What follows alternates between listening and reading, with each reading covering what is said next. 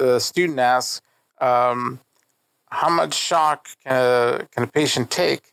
And the professor said, well, how much does a patient want to live? And that's kind of like what I felt. It's like, I want to live. If I have to lose a limb, then so be it. I've lost toes before as well. And it's the same thing. It's like, well, if you have to amputate, then you have to amputate. But I'm going to keep on living.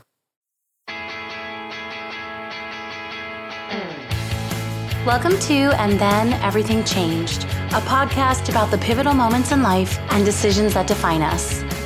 I'm your host, Ronit Plank. Today, my guest is Lafiro A. Gomez III, who became a full-time writer after suffering a massive stroke. He attended Williams College and has studied chemistry, art, psychology, philosophy, and creative writing.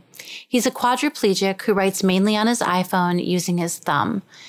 Parachute Island is his first novel, and he currently resides in San Antonio, Texas. Welcome, Lafiro. Thank you for having me on your podcast. I really appreciate that. I'm really happy that you're here, and I was so excited that we connected. And I'm really excited to talk about your writing and your life and how you're doing.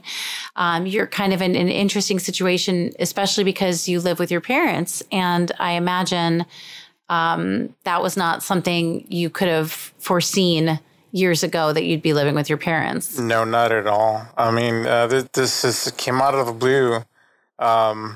I was living in Austin at the time, and I was living with a housemate, Ben Davis, and it was late at night, about 11 at night, and I had gone to bed already, and I started to feel ill. I just feel kind of odd. It's like my head was swirling, and I felt like I was going to vomit, and so I decided to get up out of bed.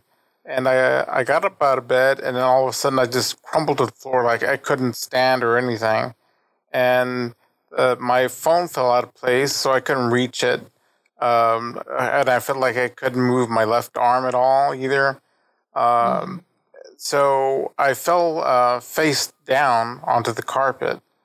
And Ben was watching a movie downstairs, and he couldn't hear me because of that. I had a 7-in-1 surround sound system, so we tend to crank it up when we watch movies or play games.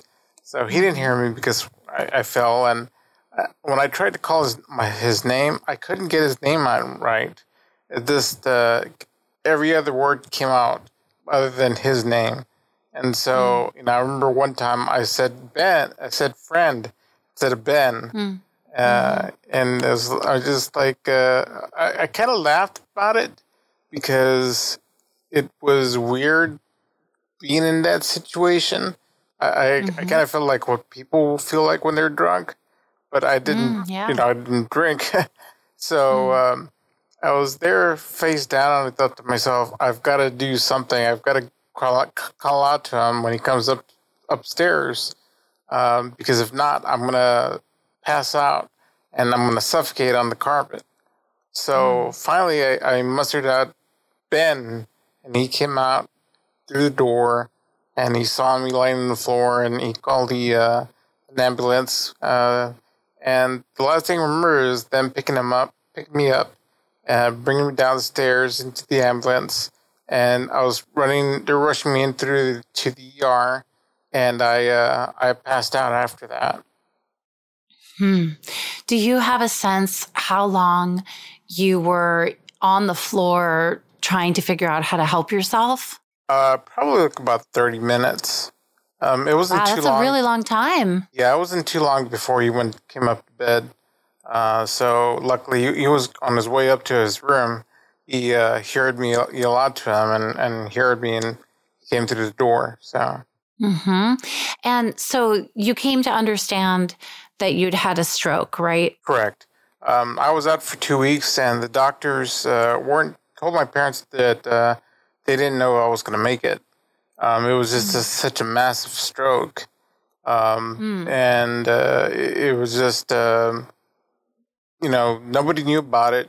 the doctors thought at first that I was on drugs or something. And then they finally found the stroke that caused the problem. And it was a vascular malformation that I'd had since birth. And it just so happened, that night I decided to act up, flare up. So does that mean that, for people who don't, including myself, I know a little bit about stroke, but it's still an area I don't understand a ton about.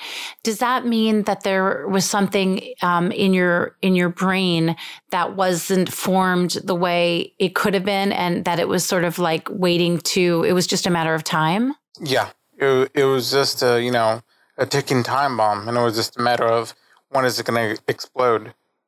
Mm-hmm. And prior to this, I mean, how old were you when this happened? I was 35. Mm-hmm. And so prior to this, what was your relationship like to your body and health and just, feeling like, how much did you take yourself for granted, like so many of us do? I wasn't very good about my health. I had diabetes. I had high blood pressure. When I was younger, I had petite mal epilepsy, and I don't know that was an indicator of what was come. But I really wasn't taking good care of myself. I should have been eating better and taking better care of myself overall. But I didn't, and maybe that agitated the stroke. Mm-hmm. It's also kind of a catch-22 though, because you never would have known you even had this malformation had you not had the stroke. So what, is there even any way to have avoided it? I don't think so. Without, knowing, back then they didn't do MRIs on, infants and stuff like that. So there was no way of knowing that was going to happen. Right. I feel like I've heard stories, a handful of stories in terms of the heart and heart malformations that no one even knew about, and murmurs or valve problems that don't show up until someone's an adult and there's a terrible accident or a loss. And then people realize, oh, this person had this malformation. Right.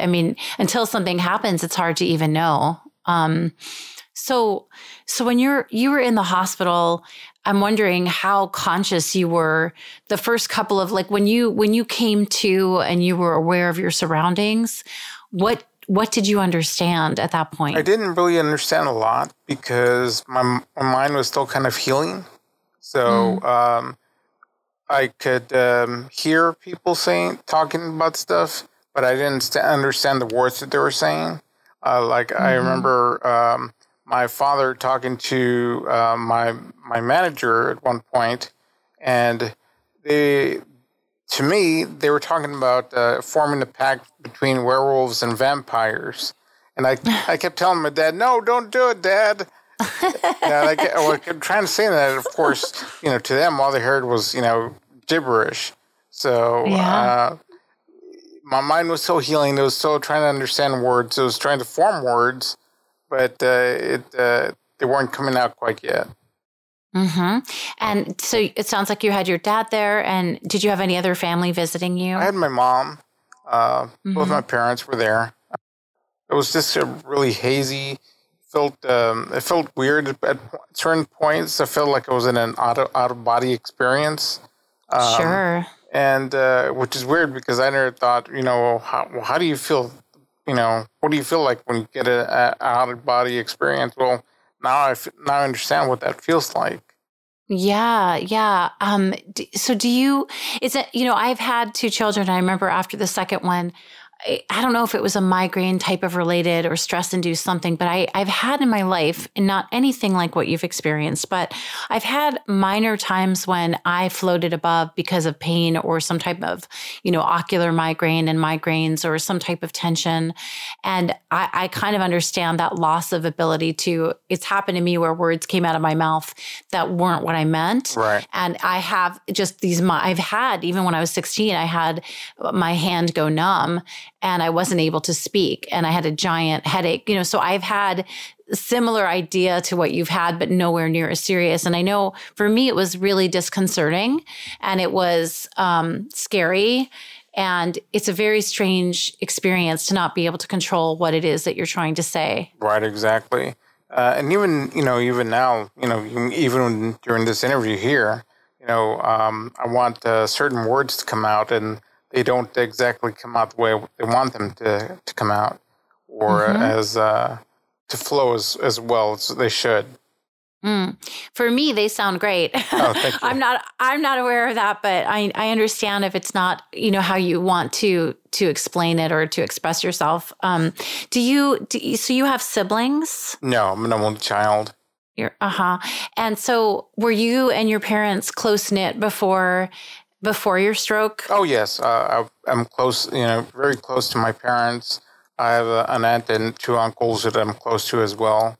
And we all live on a ranch. There weren't any neighbors around when we first moved out here. So I was pretty much all by myself. And that's kind of what led me to books a lot. At the age of 2, I was starting to read books. I remember going to a grocery store. My mom would go get groceries, and me and my dad would be at the magazine aisle. And we'd be, he'd be reading a magazine. I'd get a magazine and thumb through it, and he'd tell me, don't tear the pages. Be very careful. And so I'd stay there, just looking at the pictures, and eventually, the letters and the images kind of like melded together. And I'd say around the age of 6, I started to write. I feel like we know how to write before we know how to read, because even though we, as children, we scribble, we know what that means. We understand what that, to an adult looks like a scribble, but to a child, it tells a story in the forms of words, and explores worlds, and it's just amazing to a child. So I think we know how to write before we read. And to express ourselves, to try to communicate something. Exactly. Yeah. What was your job before you got sick, before you had the stroke? I know you went to Williams College, but what were you doing for a career? I was working for the IRS.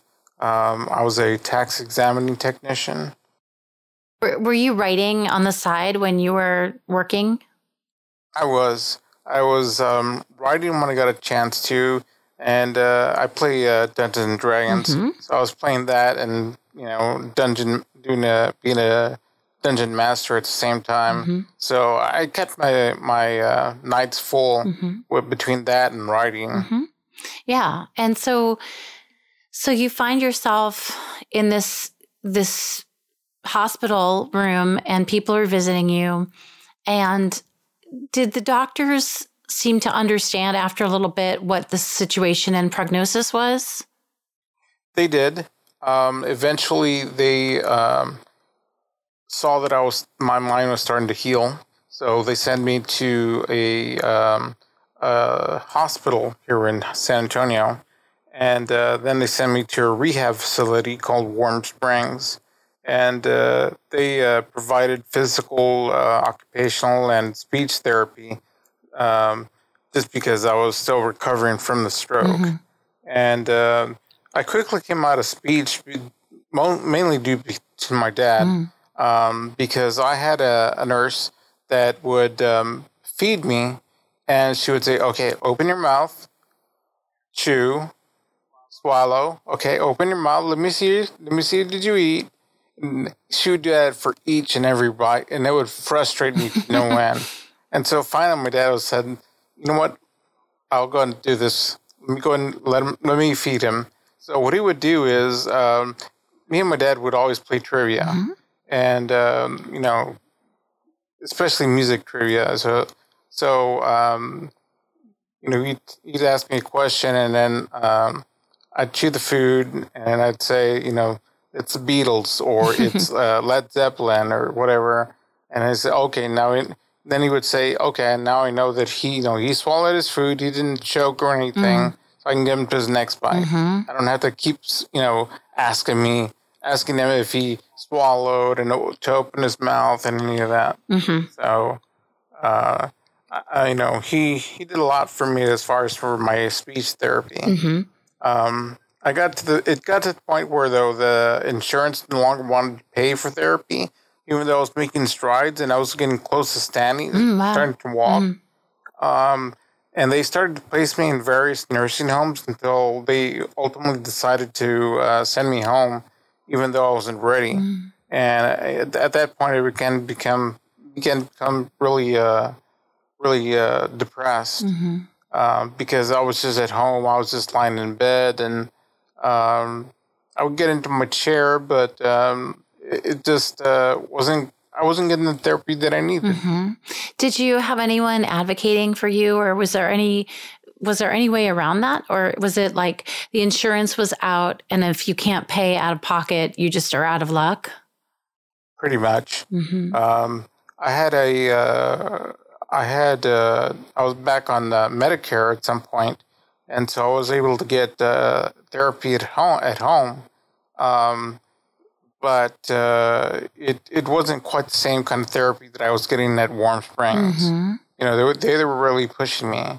And here at home, well, they could only do like an hour's worth of therapy. Right. And it's not something your mom and dad specialize in. It's not their forte, right? Correct. What was the mood in the house? I mean, there's so many things I'm curious about, like, and, feel free to answer any of these if you want, you say that you began to feel depressed, and what is it like to come home and be there in this new set of circumstances? It was kind of depressing at first. I mean, it was just like, well, what am I going to do now? How am I going to get up, get out? How am I going to get to work? I had a home at the time, a house, a job, a car. I ended up selling all of that, getting, I had to stop working, of course. And it was just like, it was very depressing because I wasn't used to not working or doing something. Yeah. So just lying around in bed or in my wheelchair, it just wasn't the same for me. What were your symptoms at this point? What was your bodily control? Like what was the impact of the stroke on your body? My left leg was pretty much shot. I really couldn't do anything with my left leg. I could move my left arm a little bit, but again, it had lost a lot of nerve damage from the stroke. The right leg was doing all right. I was able to stand up on it for a while. So I was, with a little bit more therapy, I could have gotten to the point where I could have walked around in crutches, or maybe hopefully gotten more functionality out of my left leg. Unfortunately, after maybe a year, so I would say, I developed an ulcer that developed to gangrene and to septic shock. And it was such a large ulcer that I could fit, they say that they could have fit their fist into it. And so I went to the hospital again. I passed out, went to the ER, and again, they didn't know I was going to make it or not. And I was in a heavy morphine-induced hallucinatory state. Again, I felt like I was in an out-of-body experience or an alternate universe. It was just weird. I was raised Catholic, and then I switched over to being an atheist because I believed so much in science. And then after having those two experiences, I feel like neither religion or science can really give me enough an explanation as to what goes on beyond that. No, I feel like there's something else out there, but I just can't put my finger on it. Interesting. Yeah. So your ulcer, do you know, was that, I'm wondering about that. Was that caused by medicines you were taking, or is there a reason why the ulcer got so bad and so big? I think I think it was because I'm supposed to have turn every couple of hours, and I wasn't doing that. So it had like a flesh-eating bacteria, and it just grew out of proportion because of that. Yeah, and so how long were you in the hospital at that point? To be honest, I don't even know it. Like I said, I was in such a heavy and morphine-induced state that I don't know, but it was at least 2 or 3 months. Wow. Yeah, I had to go into some major surgery, and they had to use all kinds of antibiotics to try to kill the bacteria, and that ended up killing my kidneys because of all the antibiotics. So on top of that, I had to go to dialysis 3 times a week, and it was very difficult. I mean, it is hard on your body. You go 4 hours into dialysis, and basically what it does is it pumps all the blood out of your system, cleans it, and then pumps it back in. And it's a really cold state, so your body really feels it. You tend to feel exhausted, feel nauseated. You can vomit. Some people have had cardiac arrest. So we've learned a lot over these 5 years about dialysis. My mom or my dad will come with me, and so I would go to dialysis, and finally they send me home, and my mom would end up having to take care of my like bathing me and taking care of my bodily functions and eating and nursing needs, because I'm left-handed, and that's a side that's got paralyzed. So try to do everything with your right, your opposite dominant hand is very difficult. I don't know if you're right or left-handed. I'm a lefty, yeah. Okay, so you know how what it's like to try to do stuff with your right hand, and it just doesn't come out the right same. Yeah, it's a lot of. I feel like you have had a lot of obstacles, and I didn't realize you were still in dialysis. I guess when you say your kidneys are shot, I mean they're shot; they don't really come back. Correct, unless I get a kidney transplant. Yeah. So what's it like with mom taking care of you and being in the house with them? I mean, do you have sort of a system or sort of a routine now? Oh yeah, we definitely have a routine. Like I said, my mom. She knows how to do all my hygienic stuff and feed me, or my dad will feed me, and she'll take care of my bodily functions. I have what's called a colostomy bag, which basically it's a bag for poop, or there's a urine bag, and she knows how to empty it, all of that.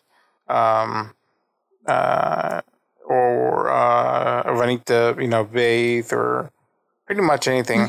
If I need to get turned or anything, my dad will do that. He's the stronger of the two, and so he'll know how to like lift my legs or turn me over and without hurting me or anything like that. So together they make a really good team. Yeah, it sounds like it. I mean, you're lucky to have them, and I'm sure that. No one expected life to turn out this way, but where are you in terms of acceptance or, frustration about the way your day-to-day is now? I've kind of just go with the flow kind of thing. One year I had an infection that went down to the bone on my right leg, and so it got amputated. And I remember the doctor coming in, looking very forlorn, and he didn't know how to bring it up, and so finally he said, we're gonna have to amputate your leg. My parents were shocked. They were shocked, and didn't know how to exactly take that. And so I was just, I just told them, well, you got to do what you got to do, and it reminded me of this this short story by Stephen King. And the opening, it goes, it's about a medical student brings up his hand in front of class and asking a question to the professor. And the student asks, how much shock can a patient take? And the professor said, well, how much does a patient want to live? And that's kind of like what I felt. It's like, I want to live. If I have to lose a limb, then so be it. I've lost toes before as well. And it's the same thing. It's like, well, if you have to amputate, then you have to amputate. But I'm going to keep on living. Yeah. I mean, is your outlook different than it was 5 years ago about life? Oh, definitely. For a while there, for the longest time after I came back and I had everything amputated, I was just despondent about everything. Was depressed. I would, take all these meds, and I would sleep all day, and then I would sleep all night, and that's all I was do was just sleep or just wake up just to eat, and that's about it. So finally, I had several family members tell me, maybe you should get back into writing. You really loved writing. And so I just thought, well, no, I can't do that because the only thing I can do is do it on my phone. It's so difficult to see. And, I just made all these different excuses. And so finally I thought to myself, you know what? I've got to try at least. So what I ended up doing was I changed the font on Word on my iPhone. And so I could see it better and read it better. And I could go back and make my changes and everything else. And I thought, okay, finally I know how I can write. So I've been writing ever since. It's been about 2 years now with my thumb on my phone. It takes a lot of work. Yes. Yeah. But it's worth it. I enjoy it. I've always loved writing. What does it make you feel like? What does writing make you feel? It, even before the stroke, I always got a chance to writing always gave me the chance to be able to go into different worlds and step away from the real world. I've always felt like I should be living in a world of fiction and not reality. So it gives me that chance to be able to get in there. Even when I read, it does the same thing. The same thing as it is what reading is for a lot of people. Writing is for me. Only I'm in control of what goes on, or the storyline, or the characters, or whatever. Yeah. Yes. It's an escape, and it's also sort of control. Correct. Yeah. What are you working on right now, or what are you writing next? Well, I wrote Parachute Island. That was my first book, and it's about children who've died and gone to this island in the afterlife where they can have any wish fulfilled. And they go to this island simply because they don't have any relatives in the afterlife to take care of them. So they get to go to this island, and they get their any wish they want granted by this wishing tree. And there's one sole adult on the island who's the caretaker, and he is there to eventually finds a way to grant one of the protagonists' wish. And I won't go into too much detail so that I won't give too much about it away. But it's I've been told that it's very touching. It's very emotional. It's about tears to a lot of everybody's eyes, men and women. And so I was surprised that a lot of people really liked this, like that book. The second book that I've written that just came out in November is called The Valiants, and it's a heavy fantasy, sword and sorcery kind of book.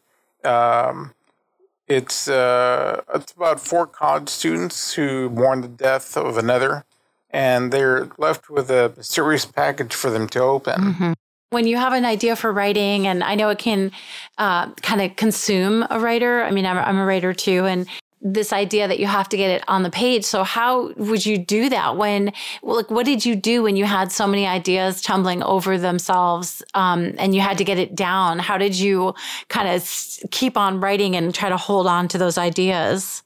I had the hardest time back when I was younger because I would come up with a whole mess of ideas and I would write them down on paper and then I would start writing, a story to one idea, and then all of a sudden I come with this other idea, and I say, I got to write this down. Mm-hmm. And so now what I've done is I have a compilation of all these ideas set that I'm going to write, and I'm just trying very hard to focus on one storyline, and it's so much easier to do it with a novel I found than it is with a short story. A short story, you focus on the plot, not so much characters. Mm-hmm. But with the novel, you focus more on the characters than the plot. Mm-hmm. You really develop them, and so you become almost one with them. There's like become like your best friends during that whole journey, and so when it's over, it's kind of like that's it. Nothing else. Until the next one, right? Right, exactly. Yeah. So, it's been 5 years since the stroke. Is that right? 6, actually. Oh, it's been 6 years. Okay. Yeah. How do you think you're doing, from when it first occurred and this big change in your life happened to now? What would you say about yourself? I would definitely say I'm doing a lot better. My health is not perfect, but I have a more positive outlook on it. Writing has definitely helped. Like I said, I've always loved writing. It's been a fellow brother or sister to me, this world of fiction. And so coming back home and helped me get out of this doldrums has definitely helped.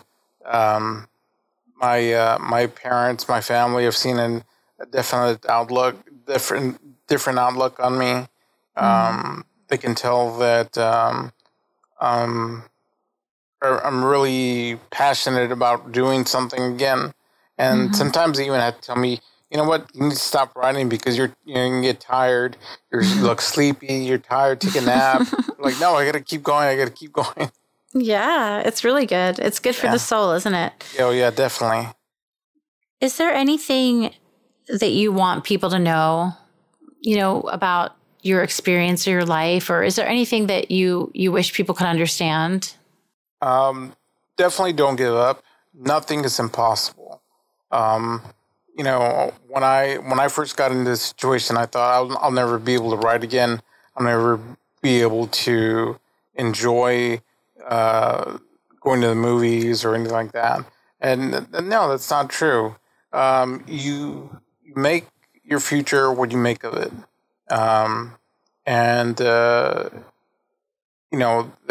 I hold true that nothing is impossible. You just have to really be firm in your belief about it. Mm-hmm. Yeah. And then I want to just circle back to, before we tell listeners where to find you, circle back on religion and science. So these days, you were raised Catholic, and then you kind of, I think you said, were you an atheist after that? An atheist after that because of my strong belief in science. And so where are you now? Agnostic. There are some things that religion can't explain, but science does. And then there's some things that science can't explain, but religion does. So it's kind of like there's something in the middle between them, between the two, that holds the answers, but I just don't know what that is yet. Mm-hmm. Yeah, it's kind of captivating. It's really interesting that you've been to those different parts of belief and faith and, understanding. So where can listeners find your work, or, how can they find your books and more out about you? They can go to, they can find me through Amazon.com, and they can just look up my name, Lafiro Gomez, Lafiro Gomez. They can look me up that way. They can go to imaginaryfactorycreations.com, all one word. I'm on Facebook, and I'm also on Twitter. Okay, great. Under that handle? The handle is for Twitter is Lafiro A. Gomez III, 111, or II. And then on Facebook, it's Imaginary Factory Creations. Okay, great. And I'll link in the social media posts and on the website for the podcast, all of those, so people can find you. Okay, great. Yeah. So, Lafiro, I'm really happy that we got the chance to talk, and I'm going to check out your books. I'm excited about that because I don't write in the fantasy genre, but I'm interested, and I can see how Dungeons and Dragons probably informed that type of fantasy mind growing up, or maybe you were already into the fantastical and that's why you went into Dungeons and Dragons. A little bit of both. Yeah. Yes. I never played myself, but I know it's extremely popular. So it's been around for a while and I know people just love it. Oh yeah. I have two nieces who got into it, when they were young. And so one of them was in high school and she got into D&D, and so now I'm proud uncle, like, yes, she's taking on my nerdy genes. Right. Thank you so much for being with me for this interview and for, sharing some of your life with me and the listeners. I really appreciate it. It was great to talk to you. Thank you. Thank you for listening to And Then Everything Changed. For more on this episode, photos, and other episodes you might like, please visit atecpodcast.com. You can connect with me and learn more about episodes on Facebook, Twitter, and Instagram also. Just search for my name, Ronit Plank, RONITPLANK, and you will find all the updates. If you like this podcast, please remember to subscribe and also rate and review so other people can find it. Thank you so much for listening.